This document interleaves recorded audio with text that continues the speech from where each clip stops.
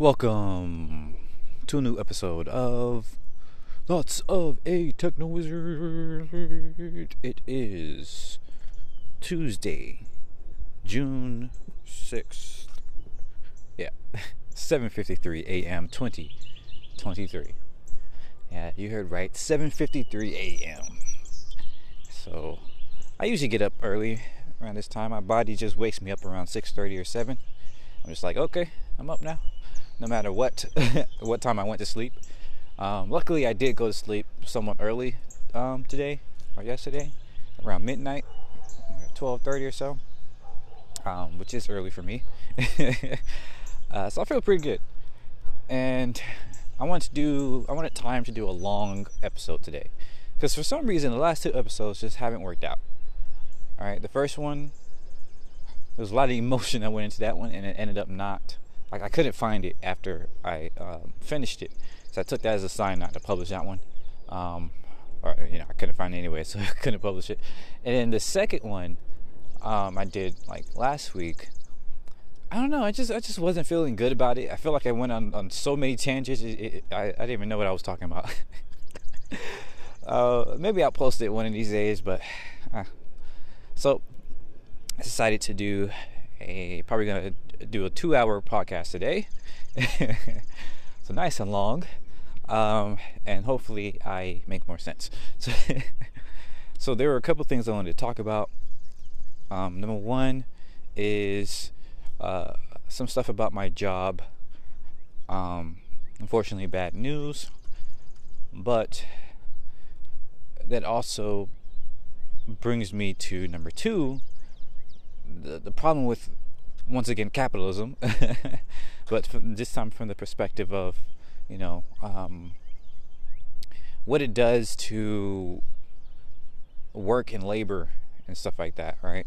And what we can be doing about it. So, which is leads to number three, the importance of a new way of looking at business in a better world, in a post-capitalist world, what that looks like. And then number four, I don't know, we'll probably get into some AI again. There's been some more news about that. And number five, some stuff about XR, because there's been some exciting things about that, with Apple's showcase and all this other stuff, which is, I got some things to say about that. So we'll see if we get that far. Hopefully we do. There's plenty of time. So, number one, bad news. Just out with it. Company had some layoffs. We lost 3 people. And it was very sudden, very, very, didn't see this coming, especially coming off the fact, like, the week before we had our innovation kind of conference. Our first, it was like our own little innovation thing, conference type of thing. We invited our clients and a few prospective clients, and we're just talking about XR and all this other stuff. And it was very successful. Like, a lot of people really enjoyed it. I think I mentioned, I'm not sure if I do an episode after that. I don't remember. But a lot of people were like, because I was doing one of the talks, and a lot of people came up to me afterwards. Oh man, you did such a good job. Your speech was so good. We learned a lot. And it was like, oh, can you do this for us, for our company? So I was like, oh yeah, that's awesome. I love to hear that, because that means that people really, basically what my talk was about, I think I did mention this in one of my previous podcasts before it, but my talk was about like how to design better XR experiences and what makes good XR. And I was just going through how to, think about use cases that are really good for XR, then how to go about designing them, and I did a workshop with everyone about coming up with ideas, not for solving problems, but for finding problems.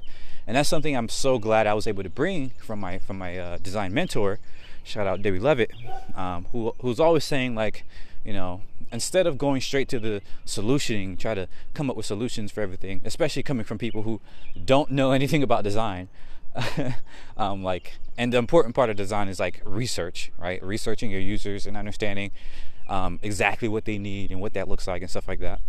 Instead of doing all that, do like ideation is still cool, but do it for problem finding, right? Which allows people to get their minds around what the problem actually is for their users, and various problems to solve.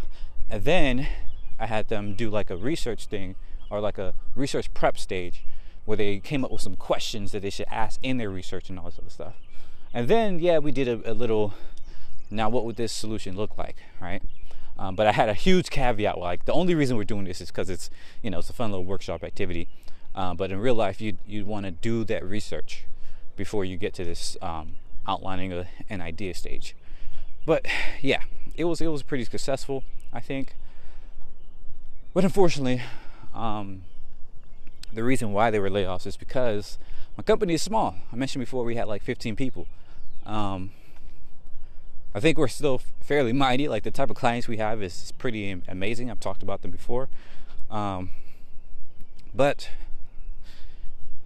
because many of our clients are like these big companies, a lot of those companies are like, they move very slowly, right? So when it comes to securing the bag, it takes a while, unfortunately. And we just don't have that it's just sad, it's really tragic. It's really frustrating that these things needs to happen, right? Yeah, it's not much I can say to that. There might some other things involved, but I don't know if I can say anything more. But going through that whole process made me think back to when I was working at the arcade, in which I had to do something like that, right? And I was way more privy to all the details for the arcade. So, and the arcade is closed now, so I can say as much as I want there. So I'll speak more on that, and then that will lead us to number 2. So when I was at the arcade, something I saw was that the amount of money that we had coming in was not nearly enough to make, to have good wages, right? And this is a really tricky thing, because I 100% understand people who be like, if you don't make enough money, don't go into business, or don't hire people at minimum wages and things like that. And they're 100% right. And yet at the same time, because we live in a shitty capitalist system, the truth is that that's completely unsustainable, right? Like, if you want to have something like an arcade, right? It's this futuristic, type of experience, right? What we were doing there was creating a place where people could experience, virtual reality, like this new technology. And it was so fulfilling in that I was able to, show people the future in a way, right? Like, give so many people from all walks of life not just a brief view, but like a embodied experience, right? And I'm not trying to use buzzwords or anything but like, it's so visceral when you see people try virtual reality for the first time, or even for the 10th time. Like, it's amazing every single time. And to see people from like everywhere from 90-year-old, 90-year-old grandparents to, or great grandparents to, young little 5-year-old children, even though we didn't really, have them on for long, or didn't really suggest they'd be on. But, having all these types of people try it on, the fact that like 50 or 60% of our customers were women, a demographic who is there's a stereotype that women don't like gaming and technology. It's bullshit. Utter bullshit, because most of our not most obviously, but a majority or very very strong half, it was women or femmes or whatever you want, or like everywhere in between, right? Like, we had all sorts of demographics come in. And it was just amazing to be able to see people, have access to this sort of technology. And yes, we were expensive, relatively, but we were the least expensive way for people to experience VR, right? It was like, what, $30 an hour? Which is the least expensive. Like today, there is, I think, Sandbox, which is like $50 an hour per person, right? And we just charge a flat $30 an hour. It doesn't matter how many people you had in. You could switch them out as much as you want in an hour. But other places charge a flat $50 per person, right? Or more, right? It goes up from there. And many of them had less experiences, right? Which is good and bad, don't get me wrong. Like the fact that you can focus on a certain experience allowed them to have a more polished, kind of experience, and probably was better on licensing costs and stuff like that.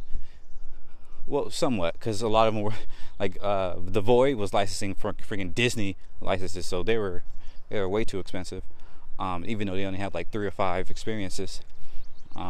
Another one, Sandbox, that it wasn't open in Atlanta at the time when we were, but I think they are now. But they only have like, I don't know how much, but definitely less than a dozen, or definitely less than a dozen. I think even less than half a dozen experiences. We had over 30 experiences. All right, like it was an arcade. All right, it didn't look too much like it. Well, yeah, like a traditional one, but when you got into the headset, you could just pick all these games and stuff like that. It was amazing. And yes, don't get me wrong, there's a whole bunch of problems with it. I won't go into all that. Like, I might do another episode where I do a whole, retrospective on the arcade experience. But nonetheless, what I saw there is that even though we had, a lot of people come in and it was very successful for what we were, it was still not enough, right? Like we were making what, $70K a month or something like that, which is not, it sounds like a lot, but it's really nothing. It's really not, with the fact that like a lot of it had to go to the rent, percentage had to go to licensing, percentage had to go to bills, and then out of all that's left, that's what you pay. That leftover stuff is the what you pay your employees, right? So the person that owned the business and started everything up and was still working there, he wasn't working at the arcade the entire time. He only worked there maybe a day a week or something like that, but he did do a lot of the he was an engineer so he did a lot of the programming side and creating our licensing software and things like that, trying to get more deals and all that stuff, right? I worked most of the days on the arcade, right? Like 5, 6, sometimes even 7 days a week. Well, we weren't open 7 days a week, but like 4 or 5 or sometimes 6 days a week. And my hours, I had like most of the hours, because I was dedicated to this. Like I wanted to do this. I had a 3-hour commute coming from south of Atlanta all the way to the north of Atlanta. Freaking 2 buses and a train, some walking as well. And yeah, it was a lot, but I wanted to do this. But I wasn't being paid a lot, right? I was being paid minimum wage. Even when I got upgraded to, or not upgraded, goodness, when I got promoted to be the manager of the arcade, I was still getting paid like what, $10 an hour? So it wasn't much, right? It was a lot for me at the time. Not really. But it was better, right? It was like, okay, I'm making a little bit here. But what I saw there was like, this is not really, it's not great, right? And yet we still need to hire more people because I can't do the whole thing, right? We need at least 2 people every day, especially when it's popular, when it's popping. You can't have one person trying to help, a dozen people more in there. So we had to hire another person, but there was no way we're going to be able to pay them, much more than minimum wage, right? We tried to. The base rate was like $1 or $2 more than minimum wage, I think, like about $8.50 or something like that. Which is the minimum wage in Georgia is like $7.25 or some bullshit. But we tried to pay them a little bit more. Tried to work. And I was honest with people. I was like, hey, we can't pay you more than minimum wage, right? This is the amount we're paying. If you still want to work here, cool. If not, I understand, right? I was every time I go in an interview, I tell people up front, that sort of thing, because it really is ridiculous that, if you pay people, their full amount, like the living wage, you wouldn't even be able to be in business as a small business, right? Let me make this clear. This does not apply to big businesses, all right? It only applies to small businesses, right? Because many small businesses are not bootstrapped. They are not funded, right? We had no, or actually they did have a little bit of funding when they first started up, right? But it was not enough. It was not like some venture funding type of crap, right? It was just like, oh yeah, here's $100,000 or something. Again, it sounds like a lot, but it's really not. That's like startup costs for something like this. And most of the costs came from, the owner like putting their house on a loan or something like that, right? Like it was very, very bootstrapped. But yeah, like we never really laid people off, but people did get fired, unfortunately, right? Remember the first person had let go. They were just not doing their job. Like they wanted to. They didn't really do anything. Like they were good at first, but I don't know. They just kind of checked out at some point. They were just kind of like watching stuff on their phone while what the other person was working. And again, like I said, you can't really, especially on the weekends, you can't really do stuff like that. And that was really unfortunate. Another person, they wanted more hours, but we just didn't have more hours to give. Like we need 2 people, and if we had 3 people on a day, like the business wouldn't be able to fund that anymore. So they had to leave because, they needed another job. So I was like, okay, yeah, definitely understand, And during the pandemic, everybody's hours were reduced, obviously. But luckily we did have the PPP loan, stuff like that. So we got that money coming in. But it was like, that's still not really much. So other people, had to leave after that. And then immediately after the lockdowns ended, it was still like technically during the pandemic, and it still technically is a pandemic with long COVID and all this other stuff. But yeah, even when the lockdowns ended in Georgia, the business was way slower, right? Obviously, virtual arcade, people were not going to be super excited to go out like that, even though it was still fairly popular. We just didn't have as many people coming on like the weekdays. Most of them was on the weekends and all this other stuff, and it just wasn't enough, right? So everybody had to get reduced hours at that point, and that was sucky.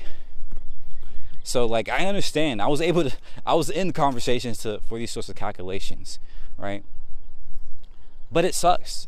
It's terrible, and I definitely, like I said, I understand people who say, if you can't afford to pay people a living wage, just don't open business or don't hire other people. But unfortunately, I think that does a number of problems. Number one, it ignores the fact that many people like myself or other people like that worked at the arcade or other small businesses, right, will still do this, because they want to work in a certain field, right, or because they need work, any work whatsoever. Right? And it's not like if a small business doesn't open up, there's going to be other opportunities out there. No, that's not how capitalism works. Like, there's nobody that cares. There's nobody that's going to try to care about other people. Right? So if these small businesses don't open up because they can't afford to pay a living wage, you're just going to have less opportunities out there, right? You're just going to have less work. You're just going to have less, chances. And that's even worse for people who, like myself, didn't go to college, don't have opportunities, don't have anything in their vicinity, don't want to work at a freaking retail or gas station or something like that. Like, the entire reason why I worked at the arcade that was 3 hours away, all right,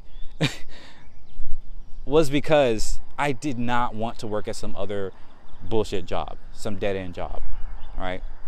My parents was telling me, oh yeah, go, well, especially my dad specifically, right, was like, oh, take any job will be better. But I'm like, no, because unfortunately, under capital, you have to make this calculation. Like if I work at a retail job, right, or some other job I don't care about, I know myself enough to tell that I'm going to be depressed.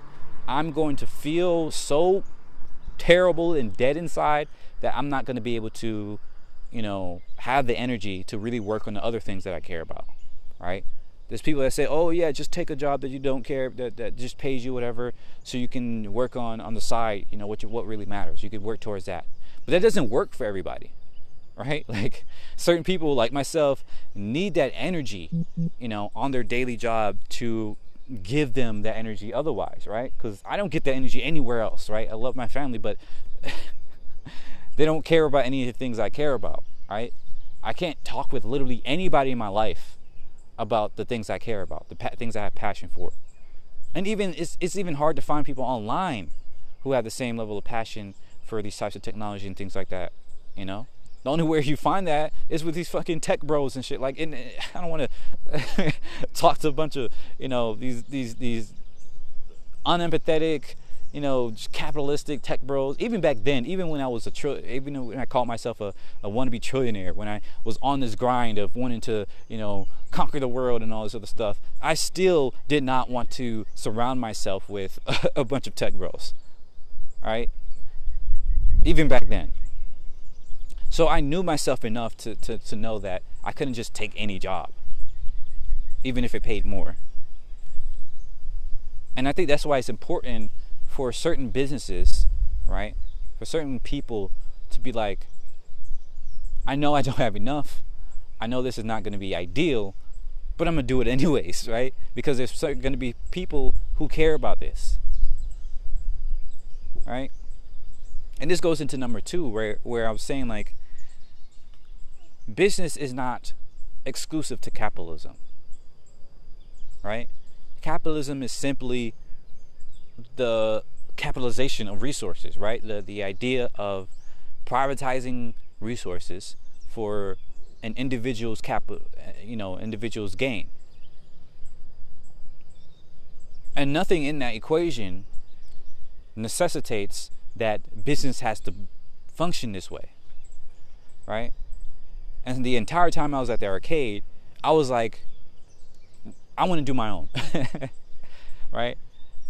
The entire time I was there, I was learning, what it would be like to have this sort of business and what are the downfalls of this approach.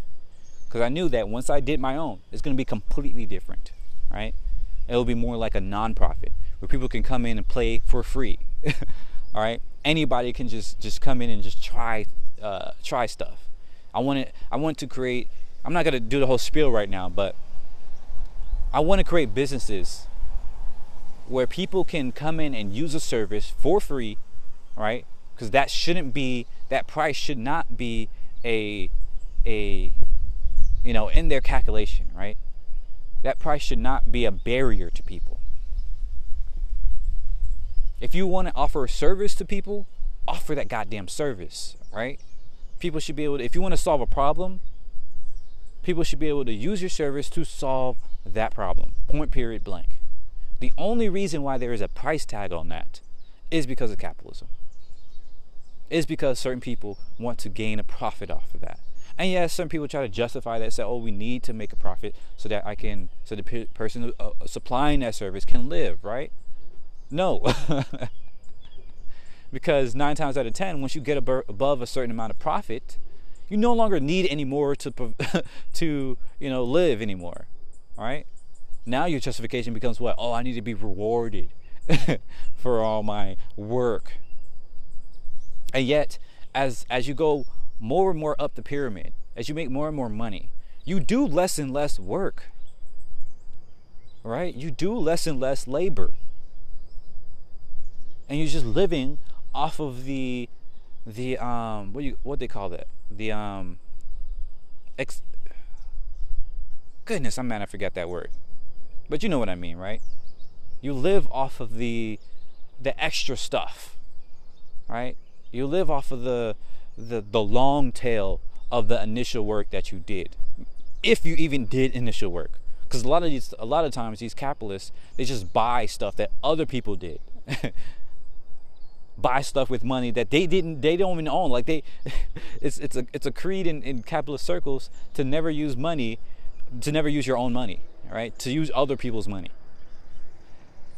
So not only do they not do the initial work, but they also don't use their initial money. So what labor are you actually doing? All right? The labor of connecting money with resources? Like, we just make an algorithm for that at this point. Anyways, yeah, like, the fact is that business does not have to be one in which, you know, it's just purely capitalistic type of thing. It could be simply, you know, people who want to solve a problem and create a solution around it, creating services, and then other people use those services, and you're learning about how people use those services and then how to improve them, right? All of that can exist without this profit motive, and it can exist if we create a society, and it doesn't have to be all at once. It could be a piecemeal at a time, but we create a society in which people no longer have to work to survive, which people do not need money to meet their needs, right? I've talked about this many times before, so I won't go too much on it today. But yeah, we should live in an environment where you can just pick up your food from around your space, right? Pick up freaking fruit trees all around, crops all around or whatever, right? Grow your own food. All of this should be able to be applied, and now we have the mechanisms, the automation, all this other stuff to make this sort of thing much more possible without any human interaction with the environment. Even though I don't really recommend that, right? I think there should be more of a confluence of that, where you have humans who can interact with the environment, but the automation scales that, right? So the human is, because it's incredibly important, I think, for humans to interact with the environment. But we can use automation, right, to scale that such that once it strays from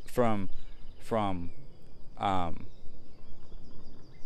hobby that you enjoy doing, right? Because it's fun to be able to plant things and tend to trees and tend to the land and all this other stuff. But when that strays into labor, and so back-breaking labor, right, where you're at risk of falling or injuring yourself from constantly having to do the same motion over and over again, or all this other stuff, all that can be automated, right?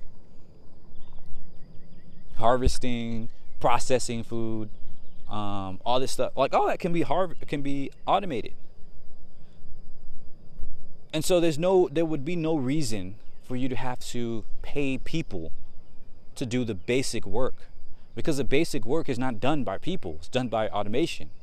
And the people only maintain a little bit here, direct it, plant things for fun, whatever, right? They can enjoy the experiences of living as opposed to, just trying to survive in this world where we don't actually need people to labor to that end. So you no longer have to reward people for their labor, because they're already rewarded just by being alive, right? And anything beyond that, yeah, we can still have some sort of financial system or economy where people are able to receive some reward for additional things they do, right? Like if you figure out a new way for anything, right? New stuff, new inventions, innovations, and all this other stuff, right? Or art or anything else, right? That can be rewarded through people A, using it, right? B, giving you recognition and credit, and C, I was gonna say three, and C, building on your work, right? Like there's no actual reason why we need to create a system that abstracts away the reward from the actual fulfillment part of the reward. So what I mean by that is, like, when we say we want to reward people for their labor, right, or recognize innovations, all this other stuff, whatever, what we do right now is abstracted, right? We give people money but that money is not the thing that people actually want, right? The thing that people actually want is to be able to, afford the type of lifestyle that they want to live, right? If they want to go on trips, if they want to buy this car, if they want to, do this activity or whatever, right? Eat this food. And so why not give them those directly, right? Like, if we live in a world in which we can automate most of the labor anyways, there's no reason why we need to gate the rewards, right? We need to put this stuff behind the gate of money to access it. The only time you might need money in this better system is to go far beyond, right? Not even that, right? I would say it would be to trade with people that you have no relationship with, right? Like, if you wanted to, like, in this better system, almost all your needs will be met by simply living in your environment, because locally we can grow the types of foods that you need. We can, have the types of build the types of services that people want, like everything from food, housing, infrastructure, stuff like that, internet, transportation, all that can be done on a local level, hyper local level. But there are certain things that are exotic. For instance, if you want a type of food that only grows in a different region, right? Or if you want a type of resource that only is found in a different region, that's where you might need trade. To say, okay, I have this, I have this resource, or they have that resource. I want that. How do I get it? If you can't just ask them and they, don't give it to you, then you'd be like, okay, what can I give in exchange, right? And that's where you might want to use money. But the money, even then, shouldn't be the default, because that reduces the amount of trade that you can do, and reduces the amount of, direct relationship building that you can do. Because when you have money, right, it reduces the field of communication.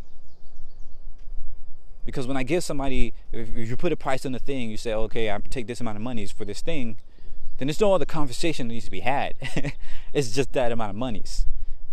And in some markets, they still negotiate. It's okay, a little bit more, a little bit less monies. But that's it. Even in those negotiation markets. But the thing that makes humans so amazing is our ability to socialize, to communicate, to form relationships. Not this ability to pass monies back and forth, right? We're not computers.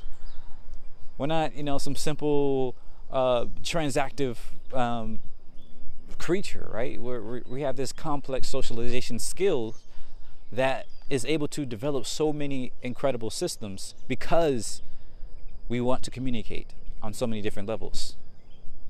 So instead of reducing the field of trade to just money, we should open it up and say, okay, I'll take anything. Like, what do you want to trade with? Like, you want to trade with services? You want to trade with, this other resource? You want to barter? You want to just give it as a gift, right? But even with that, there might be a social, aspect to it. Like, remember, I gave you that gift, so I might come later on and ask for a gift or something like that, right? Like, all of that enables far more relationship building, and that's the meat of what it means to be human. And it's unfortunate that a lot of people today see that as a bad thing. They say, oh no, that's scary, I don't want to have to negotiate and borrow all this other stuff. That's not because you can't do it, or even because, I would even argue that it's not even because you don't want to do it. I say it's because your ability to do it is atrophied. Right? That's like people saying, oh, I don't want to walk. I don't want to walk anywhere. That's ridiculous, right? Like, humans need to walk. We need to move. All right? Even handicapped people need to move from place to place. Similarly, we as humans need to communicate from place to place. And even if you may have some blocker, right? because I don't want to necessarily say a disability. It can be a disability in some ways, sometimes not, right? But even if you have this barrier that makes it difficult for you to walk, but in this instance for you to communicate with other humans, there are different ways in which we can facilitate that to help, right? To help bridge that gap, or even, create ways to be more accessible for your type of barrier, your type of blocker. Just like with folks who can't walk, we build ramps and all this other stuff, right, to make the world more accessible. Likewise, for communication, right, instead of just saying, oh, it's all just money, which is a bigger barrier, and only makes it accessible for people with money, so it makes the world less accessible.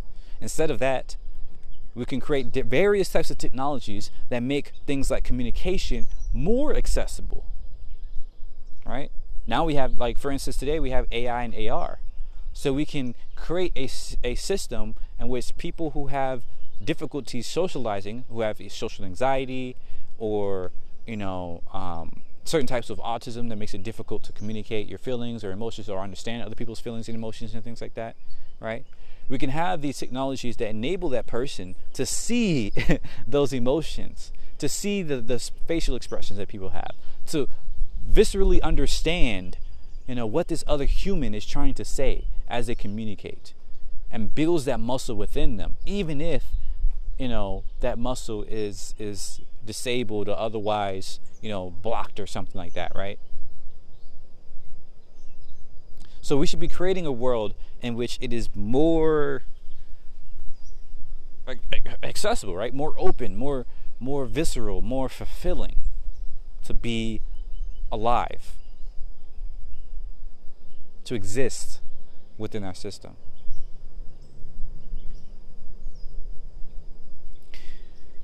Furthermore, going back to this thing of business and all this other stuff, the fact that we have to depend on money means that you have to make these terrible calculations that say, oh, I have this amount of money, and that is like basically the only thing I'm really looking at. Because if you don't have that money, then everything else kind of falls to the wayside. And so this system reduces people to this monetary metric, to this, oh, how much do people cost, right? And because of that, when you see your balance and you say, okay, we only have this amount of money left to function as a business, that means you end up looking at other people as expenses. And that's disgusting, right? That's dehumanizing. But that's what capitalism demands. Because if you don't, what's the alternative, right? Just try to keep hiring, keep them on the payroll, and then the entire business collapses, and everybody, who's working there no longer has that ability, no longer has those resources. And that's what really, really sucks about this, right? Is like the fact that firing people, laying off people, and all this other stuff is, in a better world, it's inhumane. In today's world, it's just normal. But it shouldn't be. Because the fact is, again, people need money to live, to survive in our current system. It doesn't have to be like this. It wasn't always like this. It will not be like this in the future. But today it is. And because of that, whenever you fire or reduce pay or whatever, hours or whatever, that's people's livelihoods that are impacted. Right? That's people that may not be able to pay their bills, that may not be able to keep their home, and all those other things. And so that is, it's just so messed up on so many levels, because on the one side, right, you have the fact that the business has so much more power over the employee. And so the employee can't really negotiate it. And the employee can't really, there's not much they can do. Even if you have like a talent that's really desirable for the business, it's still likely that the business can find that talent somewhere else, because there's 8 billion people on this planet, right? Like, there's a lot of people to pick from. And it's highly unlikely you're going to be the best in the world. And maybe the business can just, do without for a little bit, so they can find, so they can get through whatever tough time they're in. But the person who has that talent, the person who was supplying that, right? What are they going to do, right? They can't just hold through. They might have had savings, but unlike that business, right? There's almost certainly going to be less savings than whatever the business had, because the business is able to get savings from a number of people, number of sources, while the person usually not. Especially if they're, not some middle or not some upper middle class type of, background. So there's this terrible power indifference there. There's this terrible dehumanizing effect there, where you're reducing people to their costs, their expenses. And then on top of all that, there's this terrible fact that everybody else now sees that, right? Because oftentimes when you're in a job, when you're working and stuff like that, you don't really think about that too much. People have this idea of job security, and you kind of begin to buy into to this illusion of safety, right? This illusion that, oh yeah, you're fine, your company's doing well and all this other stuff. But the reality is, they can let you go at any point in time, especially in America, many places here in America, but there are no labor laws that say, oh, you need to, warn people, or you need to give people a certain amount of pay, for a couple months and all. There's nothing like that. So companies could just let you go for any reason, at any time. So you could be completely caught off guard. So it also reduces trust in the company and morale, if you want to go that way, right? Like, everybody else who's left is now like, oh, what the? It breaks their illusion of safety, and now they have to, think about this stuff again, and realize that, oh, they're not safe. But me, honestly, I'm always thinking about this stuff. It's funny too, because even not really funny, but a few weeks before this happened, I was talking with one of my coworkers. I was like, man, we always have to think that they can let us go at any time, right? It's never good to put all your eggs here, to buy into this idea of safety. And maybe it's just because I've worked at the arcade, or just because I'm conscious of capitalism and class and all this other stuff. But the fact of the matter is, you can't be too dependent on your employer. Even for me, this is a job that I feel like is one of my dream jobs, but it's not my dream. My dream is to live in a world where we don't have to worry about money anymore, where all these things, where life can just be about creating a better world, and you're not worried about survival. That's my dream. So any job, doesn't matter what kind of how well I'm being paid, or what type of stuff I'm working on, or type of people I'm working with, none of that matters if we still don't live in a world where people no longer have to worry about, will this job drop me? Will I have the ability to pay for my life? So yeah, I forgot what number 3 was, but just to put a cap on number 2, we should live in a world where business is once again about solving problems, providing services.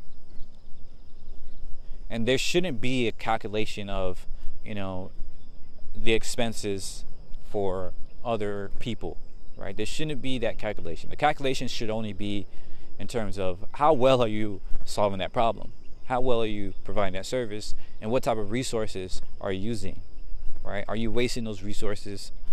And resources, I mean actual resources, right? Like the stuff that we get from the environment, right? Not people. People aren't resources, right? We shouldn't reduce people to this idea of resource, a human resource or whatever, right? Like it's inhumane, like it's dehumanizing.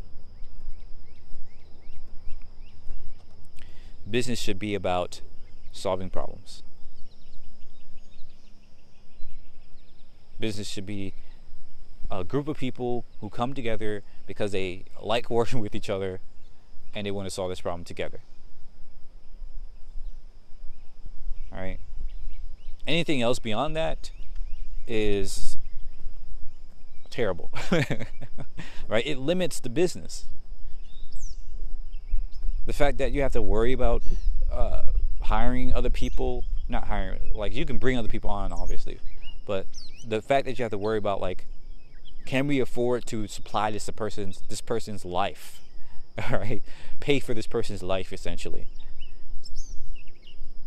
The fact that you have to take that on is terrible, right? It makes the business more risk averse, because now you're not going to make as many risks that you might need to make in order to solve bigger problems.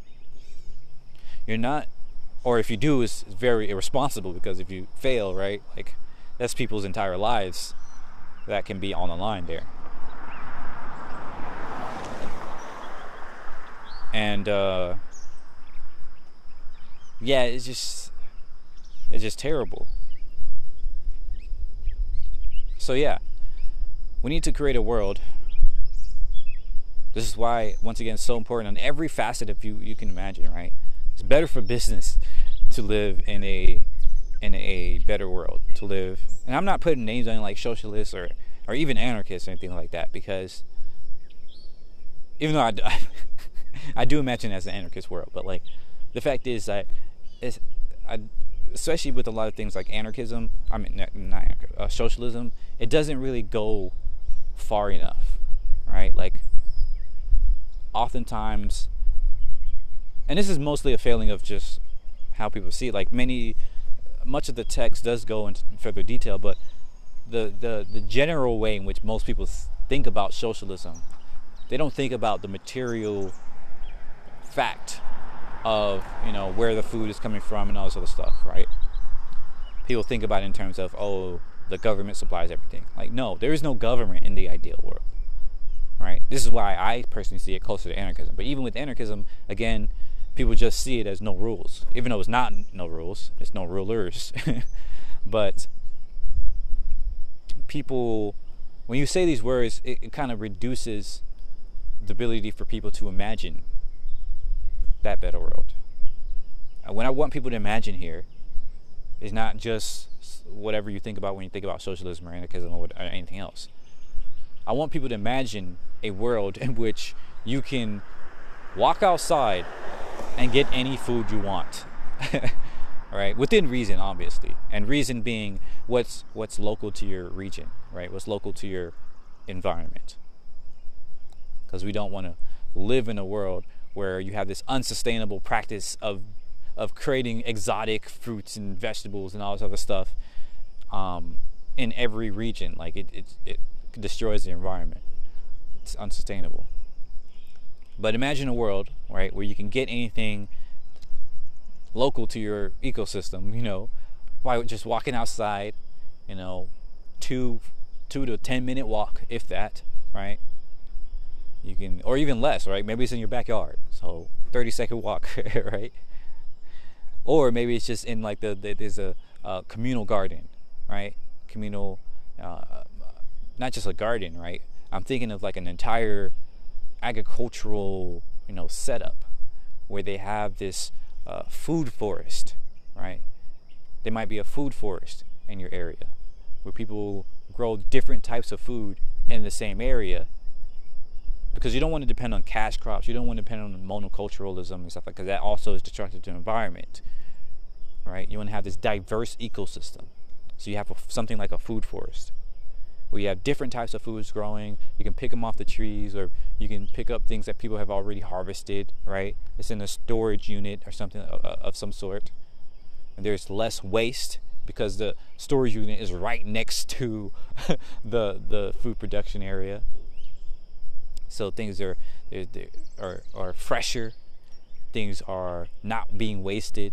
If anything is not being eaten before, and it's about to go bad, it goes into the compost, right? So you can recycle it back into that environment. And even if you want processed foods, you can also have that locally, right? Instead of these big companies putting all these chemicals into this food to make it, quote unquote, tastier, which really means making it more addictive, right? Putting way too much sugar, way too much salt, and all this other stuff. Instead, you can have your own processing little plant, within your neighborhood, right? This micro facility where you actually see the types of ingredients that goes into the type of food that you want to have, right? And that food forest is not just vegetables and fruit. It can also be animals, right? It can also be meat that you want to eat. But because it's right there in front of you, you're going to be more aware of where your food comes from and how much of it you're eating or how much of it you're wasting. So you're not going to be, let's get a whole bunch of food and just let it sit there in your pantry or whatever. Like we won't you won't need to have this huge pantry stocked up with a bunch of food because your food is right fucking there. All right?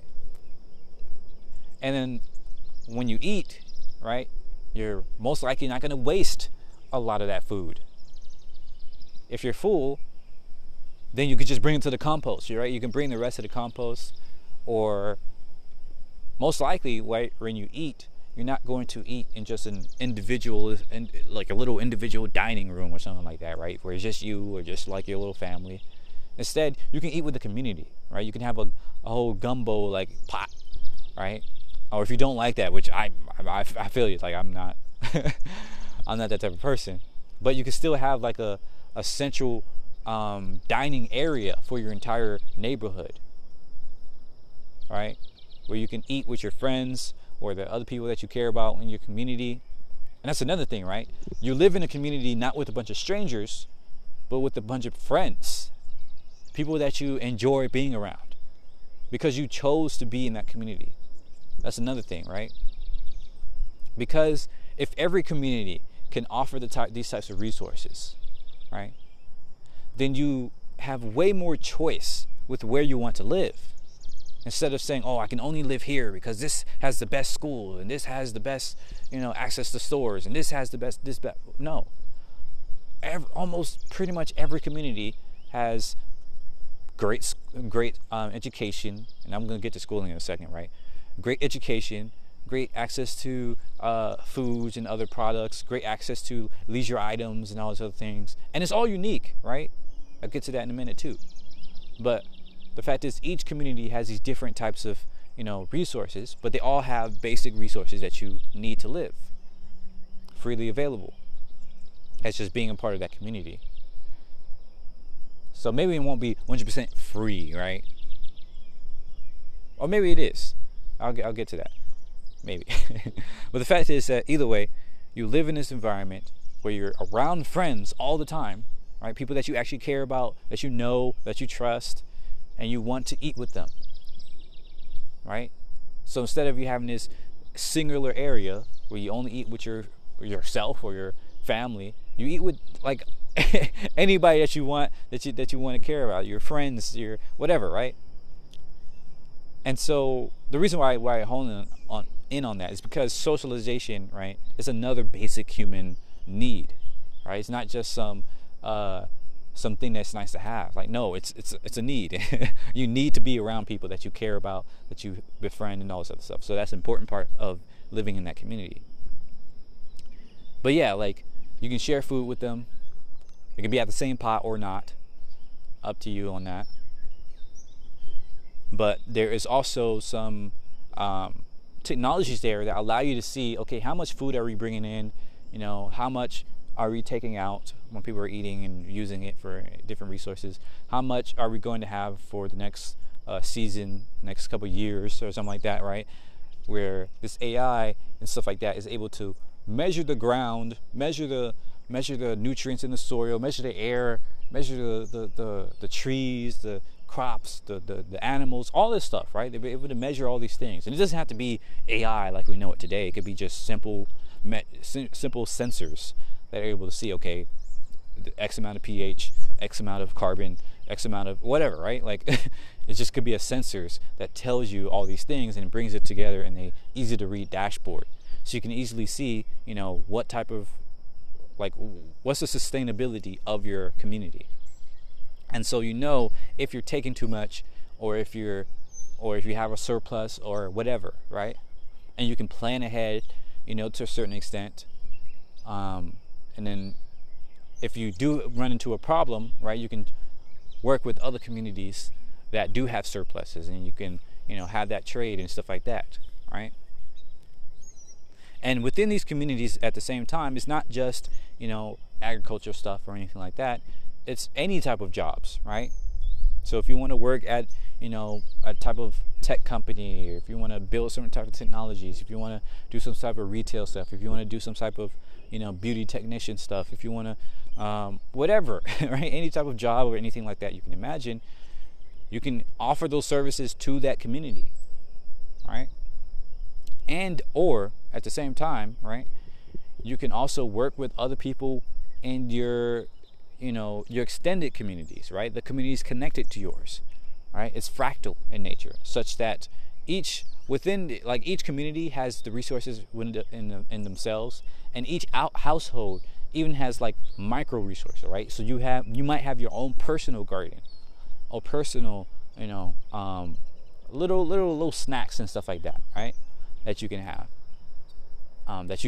if you want to create it for yourself or whatever, right? Like it doesn't limit you in terms of, the only way you can get food is from you can create your own little gardens if you want, whatever.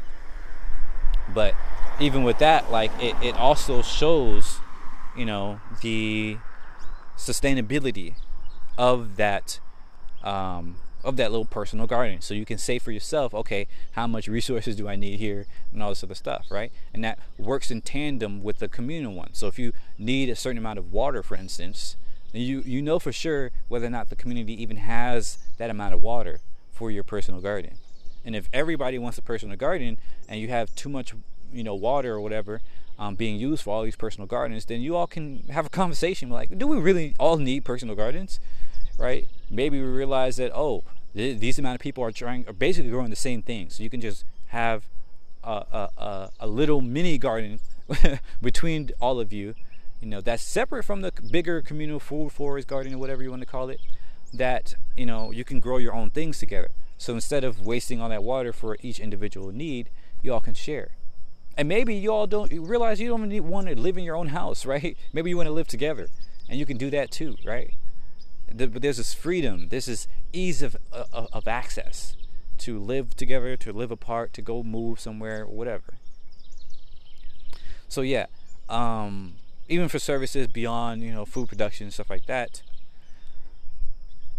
many people may not care about that, right? Many people may be like myself, want to create certain technologies or want to play games or whatever, right? So you could do that too. We still have the internet, so you can still, go online and do all these types of things. But the internet, even the internet, right? You can have a local network, right? A local server for your community. You can have even one for yourself where it's easy to spin up your own server if you want it, right? But then you also have a communal kind of server where the community stores their knowledge and their local access to the internet. So you don't have to, again, you won't even have to pay for internet, right? And if anybody wants to improve that technology, right, somebody figures out a better internet, then they can, it's all open source, right? They can update other people. So you can say, we have this update that makes the internet, faster, that makes it safer, blah, blah, blah, blah, blah. And you can choose, your community can be like, okay, yeah, we want that. And, you can build off of that, right? So it becomes more about collaboration and just humans working together to make a better world, rather than this individualistic, everyone for themselves type of mindset that makes everyone fairly limited in comparison to where we can be. And I'm at my limit here, so I'm gonna end this segment and start a new one because this is gonna be 2 hours. I'll be right back. Okay, so I may have to go inside for the rest of this because my battery is low. But yeah, so what was I? So yeah, creating a better world, super important here for making business better, right? So you no longer have to create these sorts, have these terrible dehumanizing calculations and all this other stuff. Instead, when you create a business, right, in this a better type of world, then you can, you might live in this one community, but you want to work with other people either in that community or other people outside the community, right? And so you can choose to work with people in those other communities, and you can come together to solve a problem that entire community might have, or anybody might have in the world, right? But because you no longer have to worry about, can people, do you have to pay people to live, right? Then you only have to worry about, is this the person that we want to work with? Do we vibe with them, right? Do they have the skills that we want, that we need to solve this problem? If so, then yeah, bring them on the team. And that person can in turn be like, does this company, does this group of people, do I like them? Do I care about them? Do I vibe with them? Are they solving a problem that I care about? Do they work in the way that I want them to work, or that I vibe with, or whatever, right? And so it's a very mutual understanding of like, both sides really, vibe together and they click. And because you can have these teams that are way more, that really care for each other, right? Nowhere in that calculation are they saying, this is not really ideal for me, but I need the money, right? Nowhere in that calculation is, I don't give a shit about what they're doing, but they make a lot of money, right? Like nowhere in that calculation is this, money aspect in which completely, puts aside the solving the problem part, right? Nowhere in this do you have to sacrifice something in order to work with this team. And because of that, teams can be way more cohesive.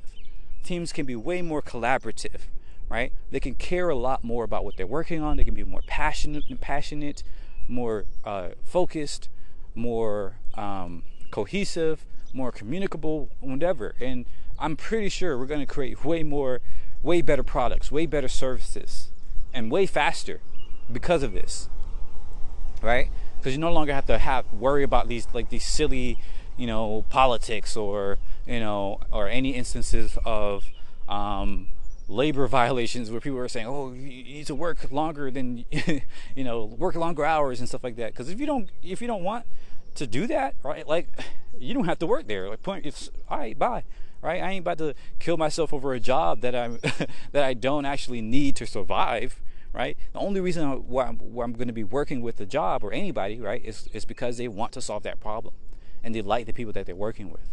So if the people that they're working with become, no longer good, right? Like if there's any sort of stupid office politics, or and I'm not going to say there's not going to be any office politics, because politics are just people communicating, right? But a lot of times what makes politics in any sense of the word, right, office politics or world politics, whatever you want to call it, the reason why they're so problematic is because of these power imbalances. It's because of the fact that certain people, like your boss or whatever, has the power to fire you and make your life terrible, right? But if that boss or whatever, the person who started this company, no longer has that power, then it doesn't, right? There's no real bite to the politics, right? And it just becomes something fun to do, right? It's a fun little interaction people have between each other, not something that is ultimately, terrible or insufficient.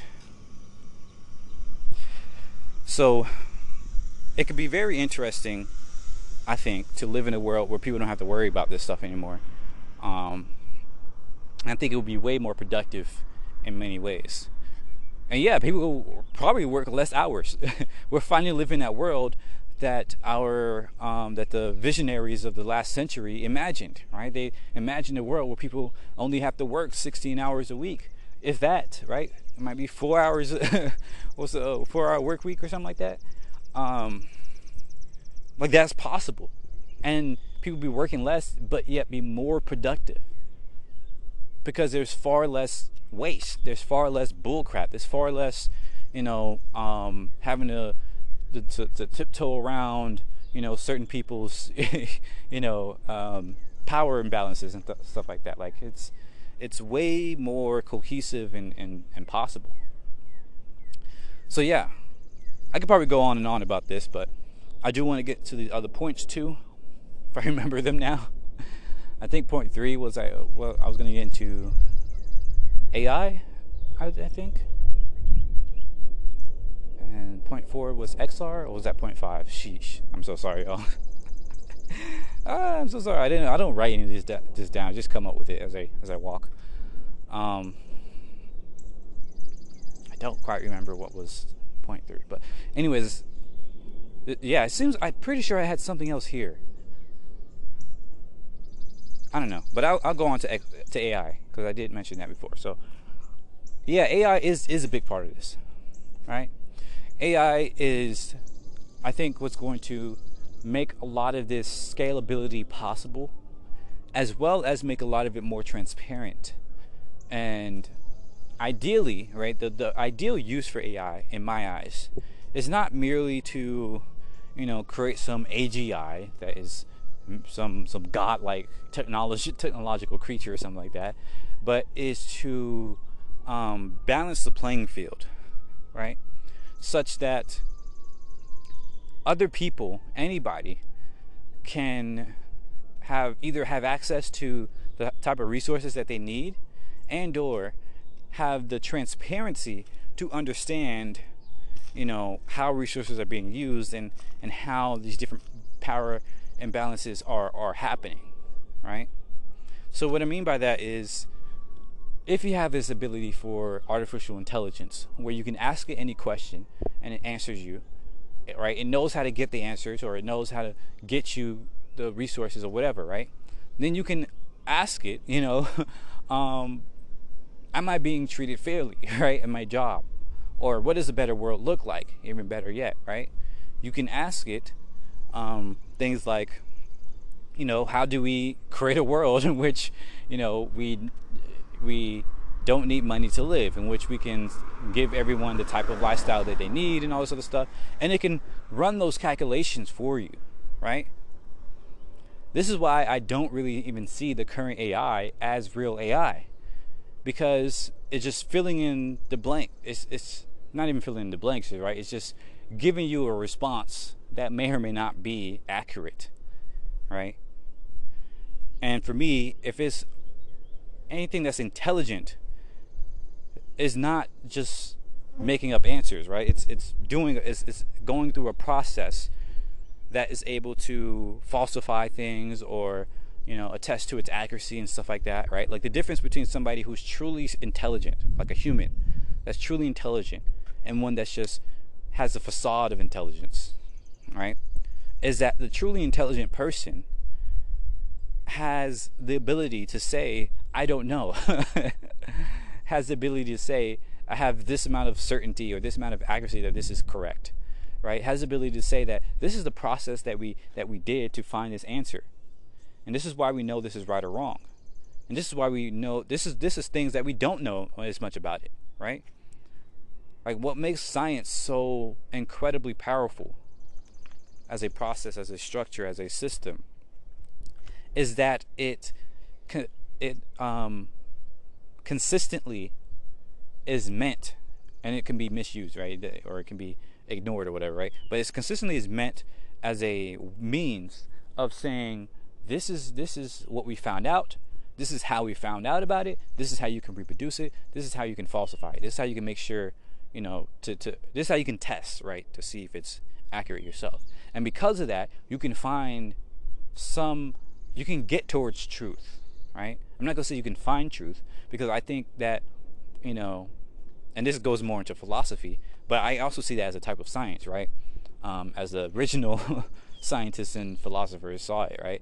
It's like, I think that truth itself is like perfection. It's a horizon that you will always go towards but never reach, right? Truth is not I don't think there's an objective truth out there. I think the universe itself doesn't even behave like that, right? We see that on a quantum level, right? There is no, when you get down to the electrons and all this, like there is no singular thing that says, okay, there's a particle. Like, no, it's a probability space. Like it can't exist there or there or there, right? And the stuff that we see today is a probability, right? And we don't know exactly how that manifests in the macro world. It might be many worlds. It might be one. It might be, there's different probabilities that come in and out of existence. It might be all sorts of things, right? We don't really know. But what we can observe so far is that on the most basic of levels that we can see, it doesn't exist. There is no objective thing, right? There is a probability space. And it's not purely subjective, but it's also not purely objective, right? So likewise, I don't think that science or anything like that is about finding the truth. I think it's about constantly going towards truth, the direction of truth, right? And so there's always more to learn. There's always more to find out. Likewise, for artificial intelligence, right? It should be able to automate this process, or at least make it easier make it more accessible, right? For more people to engage in this process of science, of being able to look at things and say, oh, that's the ground, right? That's the grass. What can I grow here, right? And so the intelligence, the AI system should be able to sense the ground, should be able to see what kind of ground you have, see the environment that you're in, right? The climate and all this other stuff, and say, okay, this is the type of local fauna here, this is what you can grow here, this is how you grow it, and it makes that process super easy for you to understand and even go through that process yourself, right? Like, this is what AI should be. It shouldn't be this chatbot that you sit there and say, oh yes, let me talk to myself, let me have this virtual porn, right? And by that I mean like this system, like current chatbot is, I mentioned this before, right? It's like porn. It gives you the visuals, the facsimile of what the thing that you want, right? In this case, it might be socialization, it might be knowledge, right? It gives you the facsimile of that, but dramatized, right? It takes away all the details. Like, real sex is about, intimacy. It's about communication. It's about these funny moments where you're not really sure what's happening, but you do it anyways because you have this communication with the other person and you care about each other and you want to explore each other and stuff like that, right? But porn is just, this is the climax. This is the the fancy stuff, right? This is the stuff that you see, that you imagine is what sex is about, right? But in reality, there's far more details that is important for it, for making this experience a healthy system, as opposed to just this empty husk of pleasure, right? Likewise, for this chat, right? Real communication is about discovering what this other person wants to do, is thinking, right? Having this communication, having these moments where you don't understand what the hell is going on, right? But you're trying to understand it. You're trying to, understand what you're saying, what they're saying, and all this other stuff, right? It's about intimacy. It's about discovery. It's about all these things that you're doing together, with the other person, even if it's just with yourself, like this podcast, right? It's a journey. It's an experience. It's all this other things, right? But when you're talking with an AI or quote unquote AI, right, with these chatbots, it's the bot is just trying to give you what you expect. It's trying to give you all those highlights. It's trying to say, you're so smart, or here's this cool fact, right? It's cool fact, right? Look at this thing, right? This is the knowledge that you were looking for, but there's no context around it. There's no ability to understand how I got there, why I got there, or its perspective, or any of these types of things, right? It's just giving you what it found online, and even that, it's giving you a facsimile of what it found online, right? It's making stuff up half the time, or it's just copying stuff half the time and saying, yeah, I created this. Like, there's a severe lack of intimacy, of details, of so much that makes communication more fulfilling, but it's addictive, right? It gives you the feeling of what you expect to get out of this experience. And because of that, it's extremely popular, right? Porn is one of the most popular, website places, whatever, online. Precisely because it's so freaking addictive. And that's why I think we need to be very careful about AI. Like, AI is, I think the most dangerous part of AI is not some system that's going to take over the world, right? I can only hope that we have a system like that. No, what's dangerous about it is that it makes us feel like we're doing something when we're really not. It makes us feel like we're being productive. It makes us feel like we're having friends. It makes us feel like, we're learning something. It makes us feel like we're I don't know, solving problems. When in reality, we're just chatting with a bot that's making stuff up half the time. In reality, we're just watching porn, right? We're just masturbating with ourselves, saying, "Oh yeah, we're so great, but then you feel empty inside. You feel disgusted afterwards. And I don't think we're there yet with AI, unfortunately, right? That's like with porn.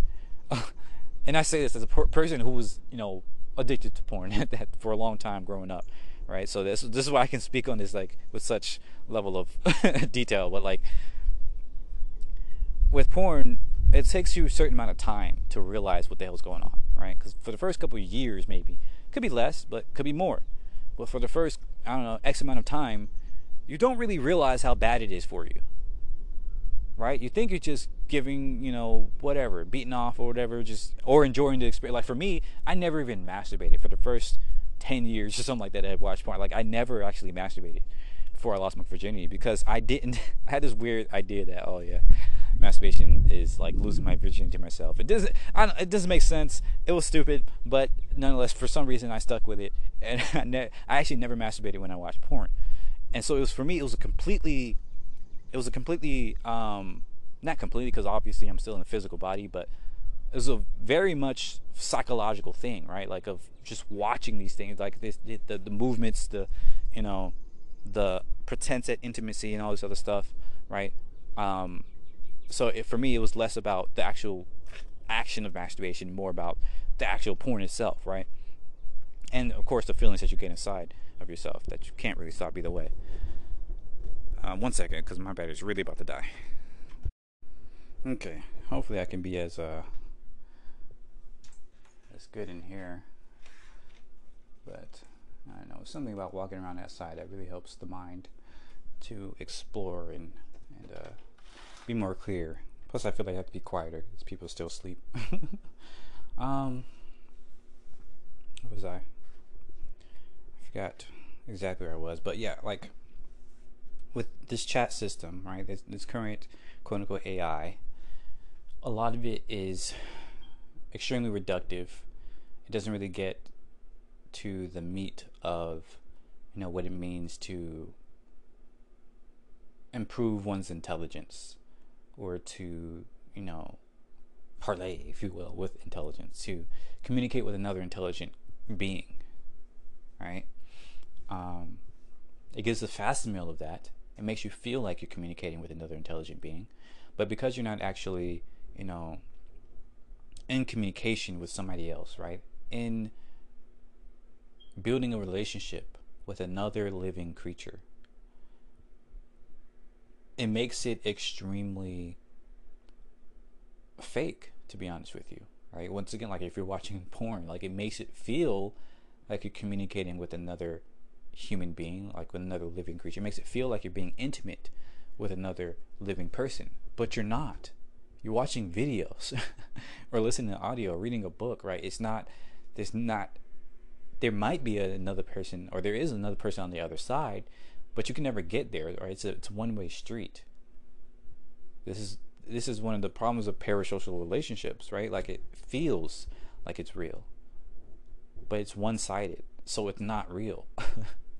It's like talking to a mirror and saying, yeah, I'm talking to another person, when in reality you're just talking with yourself.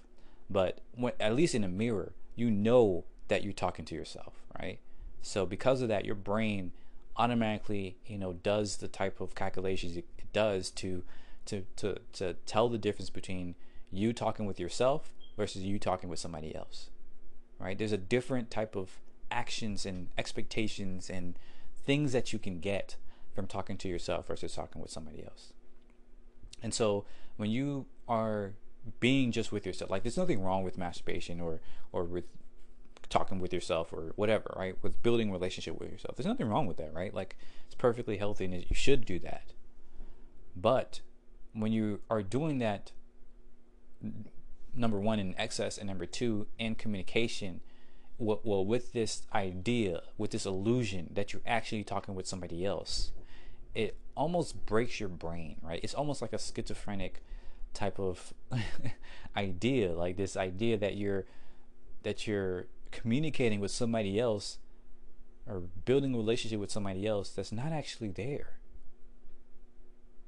So this idea, like all the quote unquote benefits that you think you're getting from communicating, from building this relationship, is not actually real. Right? It's virtual in the worst way. It's made up. It's a figment of your imagination. And because of that, it's extremely dangerous. Because if you ever do come across that, or even if you don't come across that person that you think you're communicating with, right? You have this expectation now that you might come across them, or that the things that you're doing with them, right, in this virtual relationship, in this fake relationship, are things that you can do in real life to other people, right? Because the mind doesn't know the difference, right? It thinks, okay, you're learning a lesson, right? You're learning how to build a relationship. You're learning, like for instance, with porn, like you have this idea that, oh, this is how sex is. Oh, so this is how you should behave, and this is what you should do. But when you actually are in a real relationship and doing that in real life, you quickly realize, oh, no, it's not like that. You can't do all these things.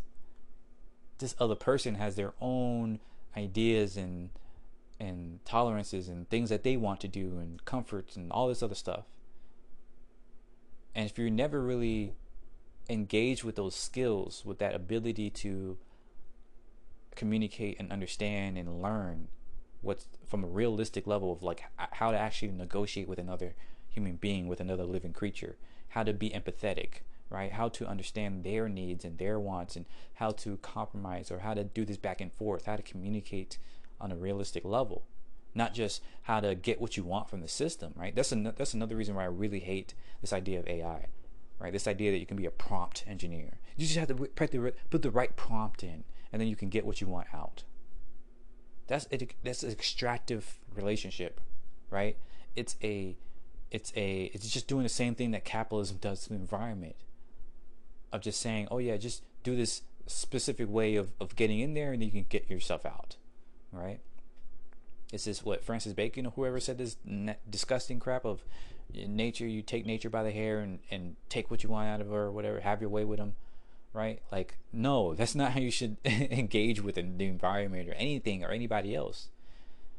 When you're dealing with any creature, or any being, anything, right? Whether it's a living creature or even not, right? You want to. Well, I don't know about that.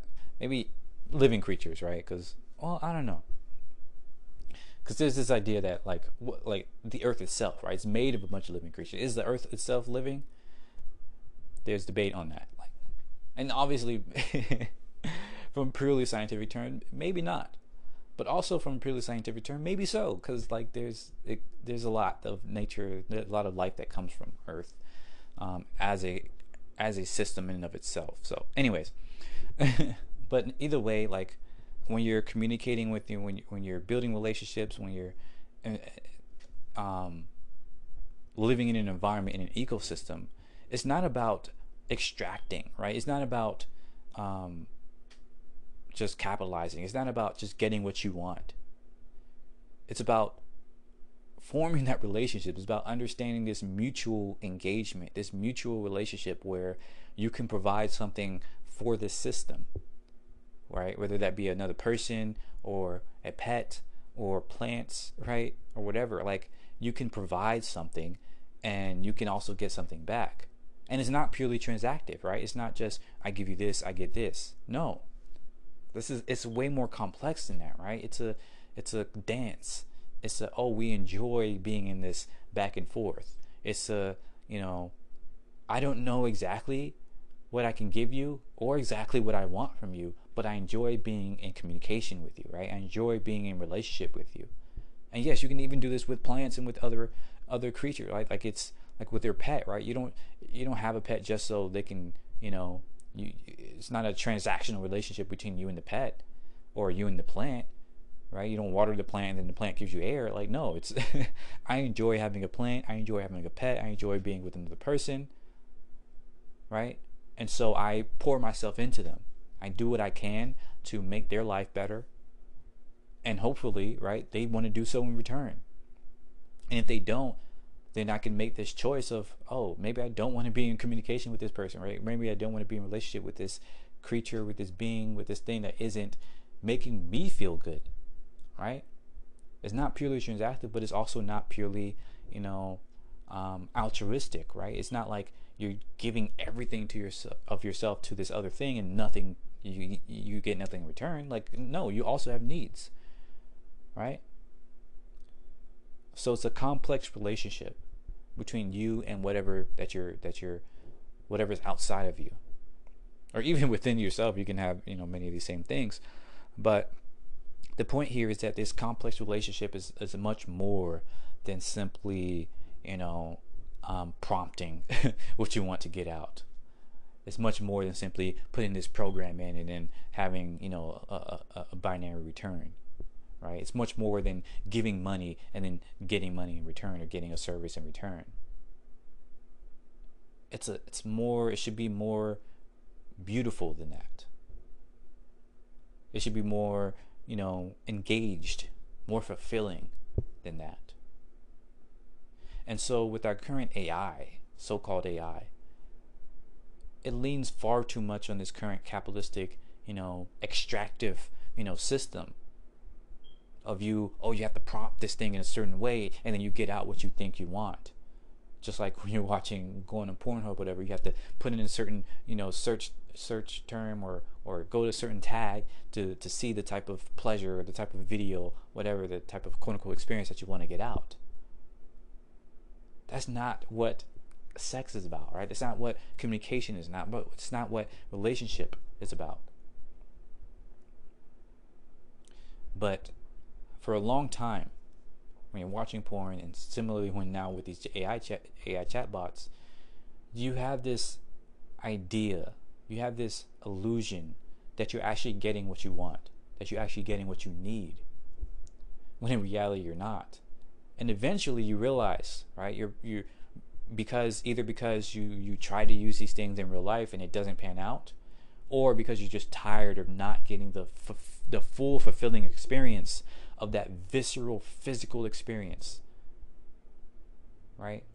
When you're communicating with somebody in real life, there's much more than just the words, right? There's the eye contact, there's the physical warmth, there's the chemical scent and aroma that you can't even consciously understand, right? You don't consciously, you're not consciously aware of that, but it's still there. It's extremely important, right? The physical touch, all these things. But it takes a while for your brain to catch up, for you to realize that I'm not actually getting these things from this fake system. And at some point, you begin. This is why it becomes like a sort of addiction, right? Like, it's not just about you liking this thing and you going back to this thing. It's the fact that your body responds adversely to this thing, where you need this more and more, but you're getting less and less from it, right? You're getting less and less pleasure. And so you need more and more extremes, to the point where it becomes unsustainable, where you're doing this in environments where you really shouldn't. Like for porn, for instance, you might be trying to watch it on the bus, or trying to watch it when people are at a movie theater, or like in the random moments where you really shouldn't even be thinking about this, but it's just needling on your mind because you need this. You feel like you need this thing more and more, but you're getting less and less from it, and so it's affecting the other parts of your life. And it begins controlling you, begins taking over the other aspects of your life, the other aspects of your brain, of your mind, of your energy. And even when you do this activity, right, in real life, you don't get as much enjoyment as you should from it. Right? Like with porn, like you this is phenomena though where you don't last as long, right? 2 seconds and you're done, 3 seconds or whatever, right? Or on the adverse, like what happened with me, like I was never able to come to orgasm, like for a while. I'm not sure if that's a documented thing, but maybe it's because of my weird non-masturbatory thing. But like either way, it atrophies your real life experience to the point where you have to change. You have to do something different. You have to let this go for you to, actually enjoy the real life experience. And I think people are going to start seeing this with AI chatbots, if they haven't already seen it, right? People who communicate with chatbots more often, more and more, are going to start realizing, oh, I can't actually have these communications with real life people. Not because real life people are dumb or whatever. It's because I don't understand how to communicate with people. And this is the problem too, right? Because it happens with porn all the time. Like you have this idea that, oh no, this is what real life should be. And so yeah, maybe you do think, oh no, people are just dumb. People are just, unhelpful. People are just, whatever. And so you begin to try and imply these AI chatbot tools like prompt engineering and role playing and all this other stuff, in order to make people do what the chatbot is doing in real life. Right? Just like with porn, you think that, oh, you need to get off, you need to bust on their face or whatever, have the right, all these unhealthy things, choke them out or whatever, what kind of stuff you like. But in reality, like, no, you have to communicate these sorts of things. You have to see what the other person likes to do, what wants to do, and if you also want to do that, right, you have to get consent. You have to, meet their needs, right, and all this other stuff. And at first, it feels like, oh no, this shouldn't be how it is. I thought it would be more like this, right? At first, yeah, you think that you compare it to that fast meal that you had, but once you actually have a real life experience that's actually good, then you realize, oh wow, no, this is so much better. It's so much more visceral, so much more real, it's so much more fulfilling, right? There's nothing like being able to touch another person, being able to slowly caress them, or I don't want to get too explicit, but like there's nothing like that physical interaction. And it doesn't even have to be completely like sexual, right? It could be just the intimacy of being in presence of another person. Again, you can, just make it completely non-sexual. Think about a pet or a plant, right? You can have a virtual plant or a virtual pet where you just feed them and look at them and, oh yeah, it's nice. But when you have a physical plant or pet, it's just nothing like it, right? Just looking at them is so amazing, right? I'm looking at my plant right now. Just the sheer amount of depth, the sheer amount of realization that it took me this amount of time to grow it to this level, right? The fact that I see it going in the wind of my AC, like just moving a little bit, right? Like when I speak, it almost feels like it's moving in response to my speech, even though it's not. It's probably the air coming from my mouth or the air coming from the AC vent or whatever. But either way, like it feels way more visceral than just looking at a plant on my screen, right? And there's so much about the real life experience of being in communion with this other being that can't be simulated. Not yet. And we'll get to that in a second. All right, to XR. But let me drink some water.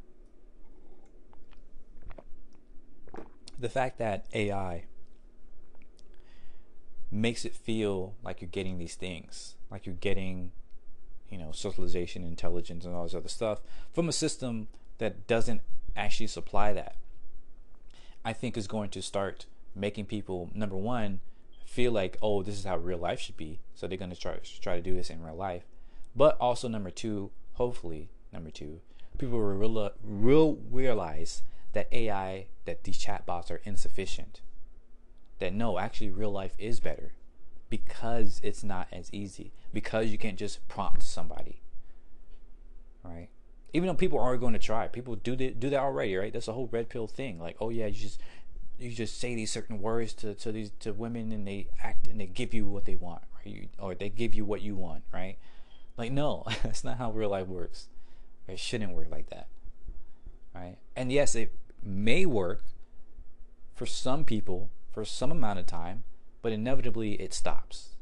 Inevitably it collapses. Inevitably it no longer works, or you realize how unfulfilling that type of hack is. You realize that there's so much more to life than just trying to optimize for a certain result. And so I think AI should be less about trying to simulate this facsimile of intelligence or socialization, and instead should be what computers do best: computing. Right? Calculating. Right? Giving us the numbers, giving us the ability to automate. Right? The fact that spreadsheets is what made computers so popular. Think about that. Like, they had all these dreams for what computers can do in the 50s, 60s, 70s, 80s, or whatever. And then they came out with spreadsheets. And that's what made computers pop. And then the internet, right? The internet wasn't amazing because it allowed you to just chat with the random bots. It's because it allowed you to chat with other people anywhere around the world. It allowed you to see some piece of what other people were thinking and doing and whatever all across the world. It automated the ability for you to communicate with people across the world. It scaled the ability for you to communicate with people across the world. Right? So if you really want to make AI that really opens up what computers can do, I think we need to focus more on automating things that we are already trying to automate, right? Like automating hard labor, like, right, that people things that repetitive things that people don't want to do all the time, right? Like, I shouldn't have to I don't know, because personally for me, I do as much as possible to take out all the repetitive actions. All right, like from a young age, I knew that I get bored very easily.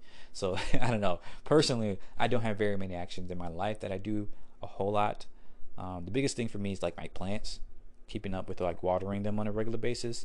So if I had a system, and this goes into the next point I want to talk about with XR, a system that allows me to look at the plant and see how dry it is, right? So I don't have to guess anymore. I can just be like, oh yeah, okay, you need some water. Okay, here, boom. Right? Automate the process of being able to understand, how to help my plants be as healthy as possible, right? I think will be very enjoyable for me. And maybe other people don't. Like, maybe other people want to be able to just guess whether or not their plant needs water and stuff like that, and can do that. But some people, we should have that freedom, right? Of okay, some people, you don't want any automation on your plants or anything else, but some people do. Some people want a lot of automation, right? Automate, putting plants in my house, so I can just start planting things all over. There's a robot that just finds plants and puts them in my house, right? so I can have a whole jungle in my house or whatever you want, if you want that.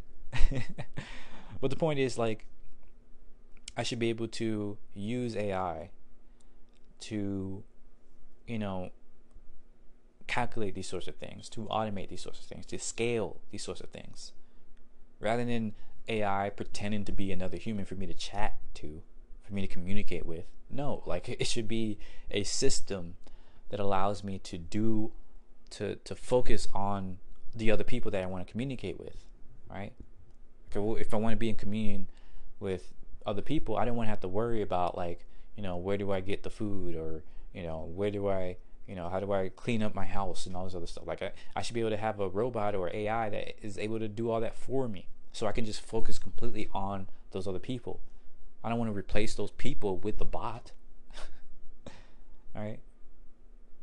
And maybe some people might want to, but that shouldn't be the only use for these systems, right? I would still argue that that wouldn't be the best use of these bots. But if people want to be able to just communicate with bots, fine, yeah, let them do that. But that shouldn't be like the only use for it. Like with ChatGPT, that's basically the only use for it. If you want anything more, you have to pay. And even then, you have to have some knowledge of coding and all this other stuff to put on the add-ons and do all these other things with it. And even then, it still only really does things in terms of a capitalistic mindset of, like, oh, make me more money, or optimize this, do this homework for me, right? It's extractive. It's one way. It doesn't allow you to be like, okay, this is my home. How do I, make this environment better for the people that's living in the home, right? Or how do I, like I said before, plant certain foods that grow in my environment, right? Or how do I find other people that I want to be in communion with, right? I don't think there's a way for these AI bots to be able to connect me with other people with like that I can communicate with, that I want to build companies with, or something like that, right? Where's that matchmaking service? Instead, they have these AI bots that are these virtual boyfriends and girlfriends, or eventually virtual coworkers, but it doesn't connect me with other people that I want to be my coworkers, right? They have bots that create the perfect profile for you, but they don't help me to connect with other people regardless of the profile, right? And maybe the profile is the way to do that, but I don't really think so. I think a better way would be, for people to be able to communicate, what they want, and all this other stuff, and the bot allows you to find those people that have those similar things. And the profile is a very one-dimensional way of doing that. It's a very limited way of doing that. But this does lead into the XR side, and I do want to end with that. So I saw, the Apple conference thing. They released their Apple VisionPro, or they announced it. It's going to release next year. And it looks pretty good, at least for me when I was watching with my team. And again, I'm not an Apple fan. Like, I had a MacBook for a little bit, and there were elements that I liked about it, but a lot of it was just like, oh, this is some bullshit, right? Like, I think the idea that Apple is better at UX or design is overplayed. I think they're better. They're designed for artists, right? Like, their flavor of UX design is really just like art. It's like, it's not even art, but like high art. Like this idea that, oh, this is what art should be, right? It gives you the pretense of design, almost similar to porn, right? Like it gives you the pretense of, oh, this is good design, but it's so masturbatory, right? It's so, oh, this is what we think you should like, rather than, no, what do you need? What do you like? What do you actually, what's actually useful for you? And even when it does that, it doesn't, a lot of times they don't care about helping people be better people, right? A lot of times it's, oh, this is how you should like it, right? Like for instance, with their, I can't speak on many stuff because I'm not an Apple user, but for the MacBook that I did have, MacBook Air, right? Like they had this cool ability for you to trash things and for you to move things around the desktop, and you can do the 3-finger swipe and stuff like that. But even like things like the 3-finger swipe, like you have no idea that you can do that if you didn't go into like these settings to figure that out, or these different types of swiping, stuff like that. Right? There's still a lot of people that don't even know, that have a MacBook for years and probably don't even know all the different gestures you can do, because it's not well designed. Right? Because actual good design helps people to, they don't have to guess, they don't have to figure out how to do a certain thing that the computer or the system enables you to do. It shows you plainly, this is how you do it. Right? You don't have to go and search for how to do it. And likewise for things like the throwing things, like the simple thing like throwing things in the trash. Right? If I remember correctly, I don't think there was an easy way for you to like delete certain things or recover certain items. Even though it seemed like you could, there are some surprising limitations on what you could delete, or what you can take out, or what you could recover and stuff like that, or the different ways of organizing the file system, right? Like if you wanted to organize it a certain way, they just didn't let you do that. Like it it wanted you to do it in a certain way, right? Or if you want to customize your desktop a certain way, right? Like you can't do that. Like you have to use their method of customization. And so the design is so weird, because it's both really good but really bad. And so when I saw this Apple Vision Pro thing, I was like, yeah, I see the same elements of that, right? It's really good when they have things like the environment, where you can smoothly transition from an AR view, so an augmented reality view, where you have some digital displays in your real world, but then you can turn the dial and it becomes more opaque and more virtual reality, where you're in a completely virtual world, right? I think that was really, really well done. But the fact that you still had a 2D UI, right, where you just have some circles in front of you, I think, and what makes it really bad is that they called it spatial computing, right? Because they're trying to get away from the buzzwords of like, oh, the metaverse and XR, and like in no way throughout the entire thing they didn't mention AR, VR, XR, MR, or metaverse, right? They called it environments, spatial computing, all this other stuff, right? And yet they didn't actually have very much or any spatial computing. And I've talked about spatial computing a lot before, right? Because I think it's amazing. I think we need to do more of that. But for those that don't know, spatial computing is essentially the ability to have contextual computing, right? Things that understand the context of your environment. So for instance, if you look at a window, it can recognize, oh, this is a window, and this is where a certain app should be. Or when you look out the window, there should be a certain app outside that window. Or if you look at a calendar, oh, there's my time, right? I can update that calendar. I can see my I can see my events and everything like that on my physical calendar, because it recognizes, oh, this is a calendar, put stuff there, right?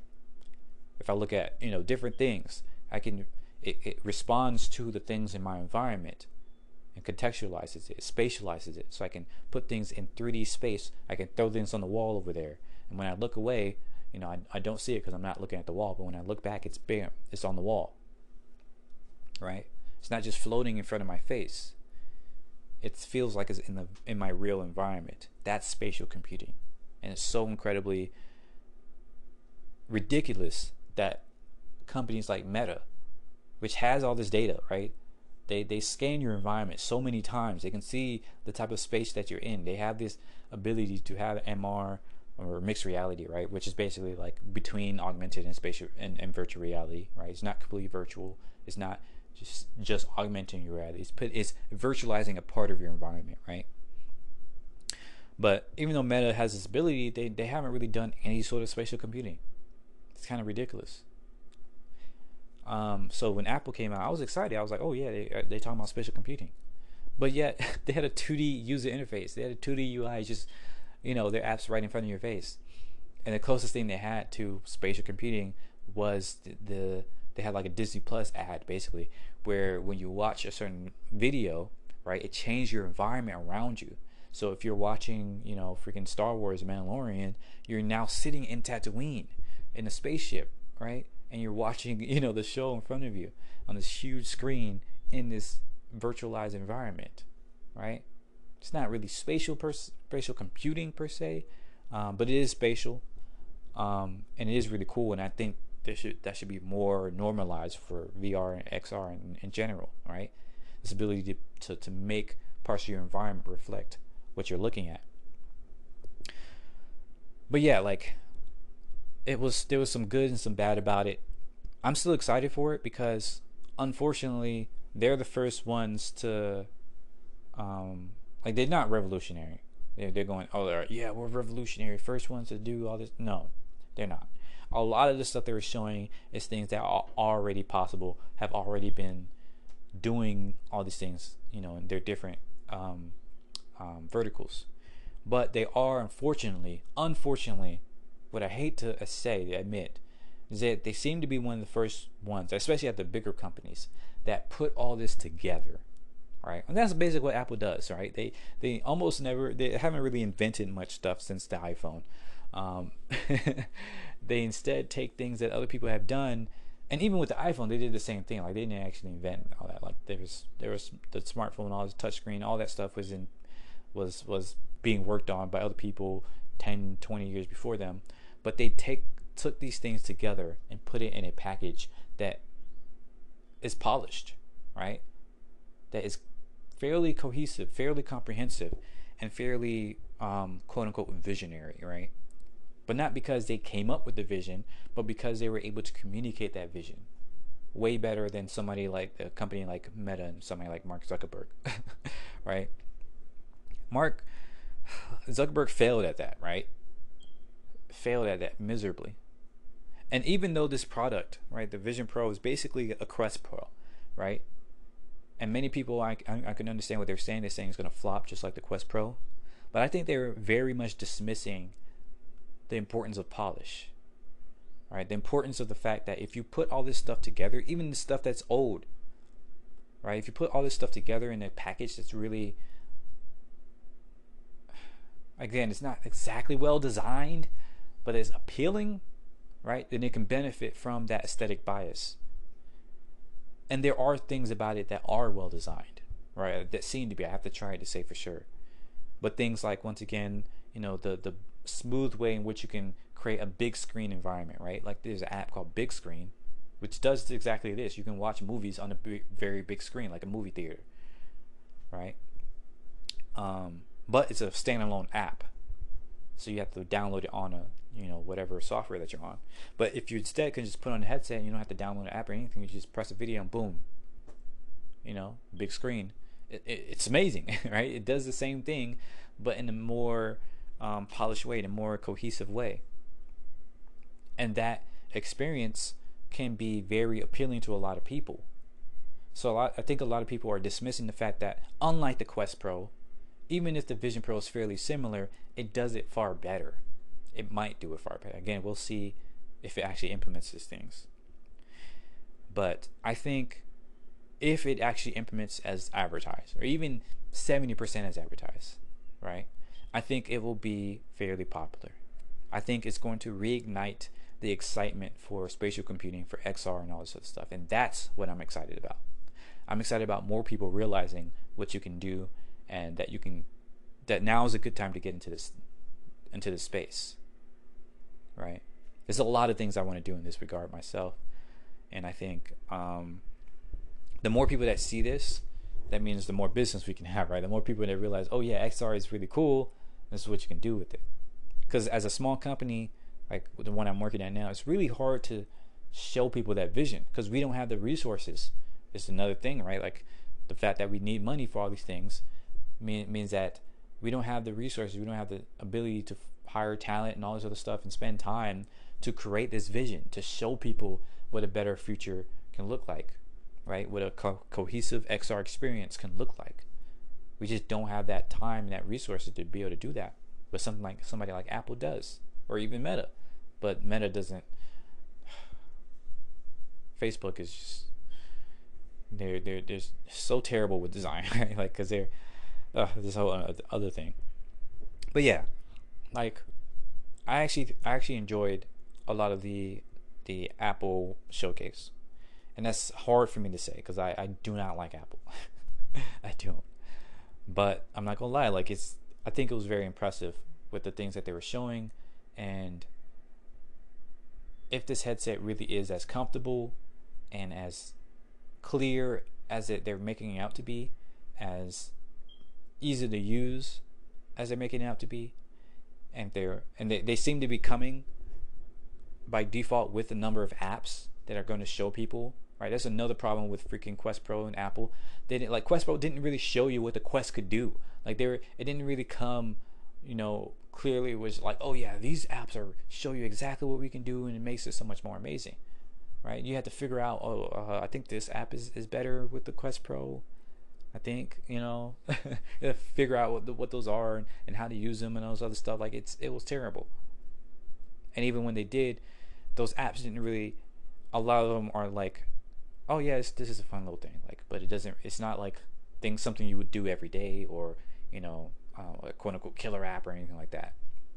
But the Vision Pro is going to launch with things like spreadsheets, things like this desktop interface, right? This virtual desktop.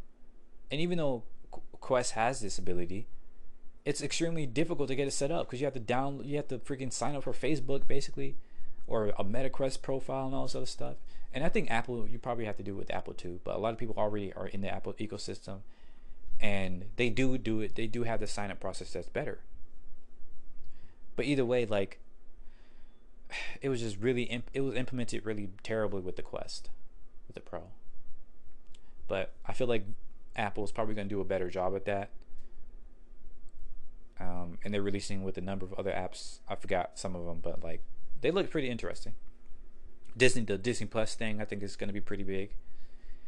They have this volumetric videos that look pretty interesting, where you can take videos with the Vision Pro, with the Apple thing headset, and it creates a 3D-ish video. So when you watch it back, you can like move your head around and all this other stuff, and it looks like looks like a 3D environment rather than just a 2D recording of a 3D environment, right?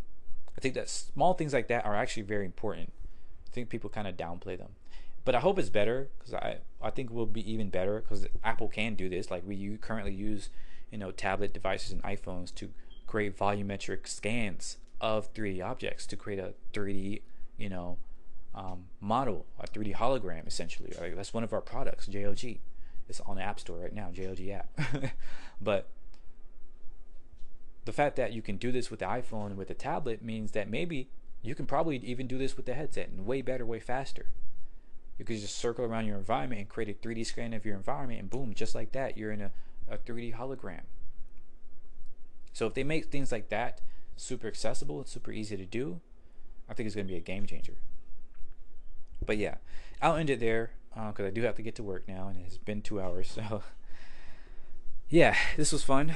I do think, once again, there's a lot more we should be doing with AI, with spatial computing, with XR, with businesses in general, and all this other stuff. And hopefully we can come together to create that better world. We can, just live better, man. Like, we can do this. But we have to imagine it. We have to envision it. We have to realize that such a world is possible. And even if it is, quote unquote, impossible, so was most of the technology and ways of living that we have today, not too long ago. And we have to realize that impossible is really a suggestion for humans. We don't really know what's actually impossible. It just comes down to what we want to be possible and what we think can be possible. And so we have to realize that a better world is possible, can be possible. We just have to build it. So let's build it. Don't be afraid to be revolutionary. Don't be afraid to be radical. Keep being awesome. And have a great day. See ya. Bye-bye.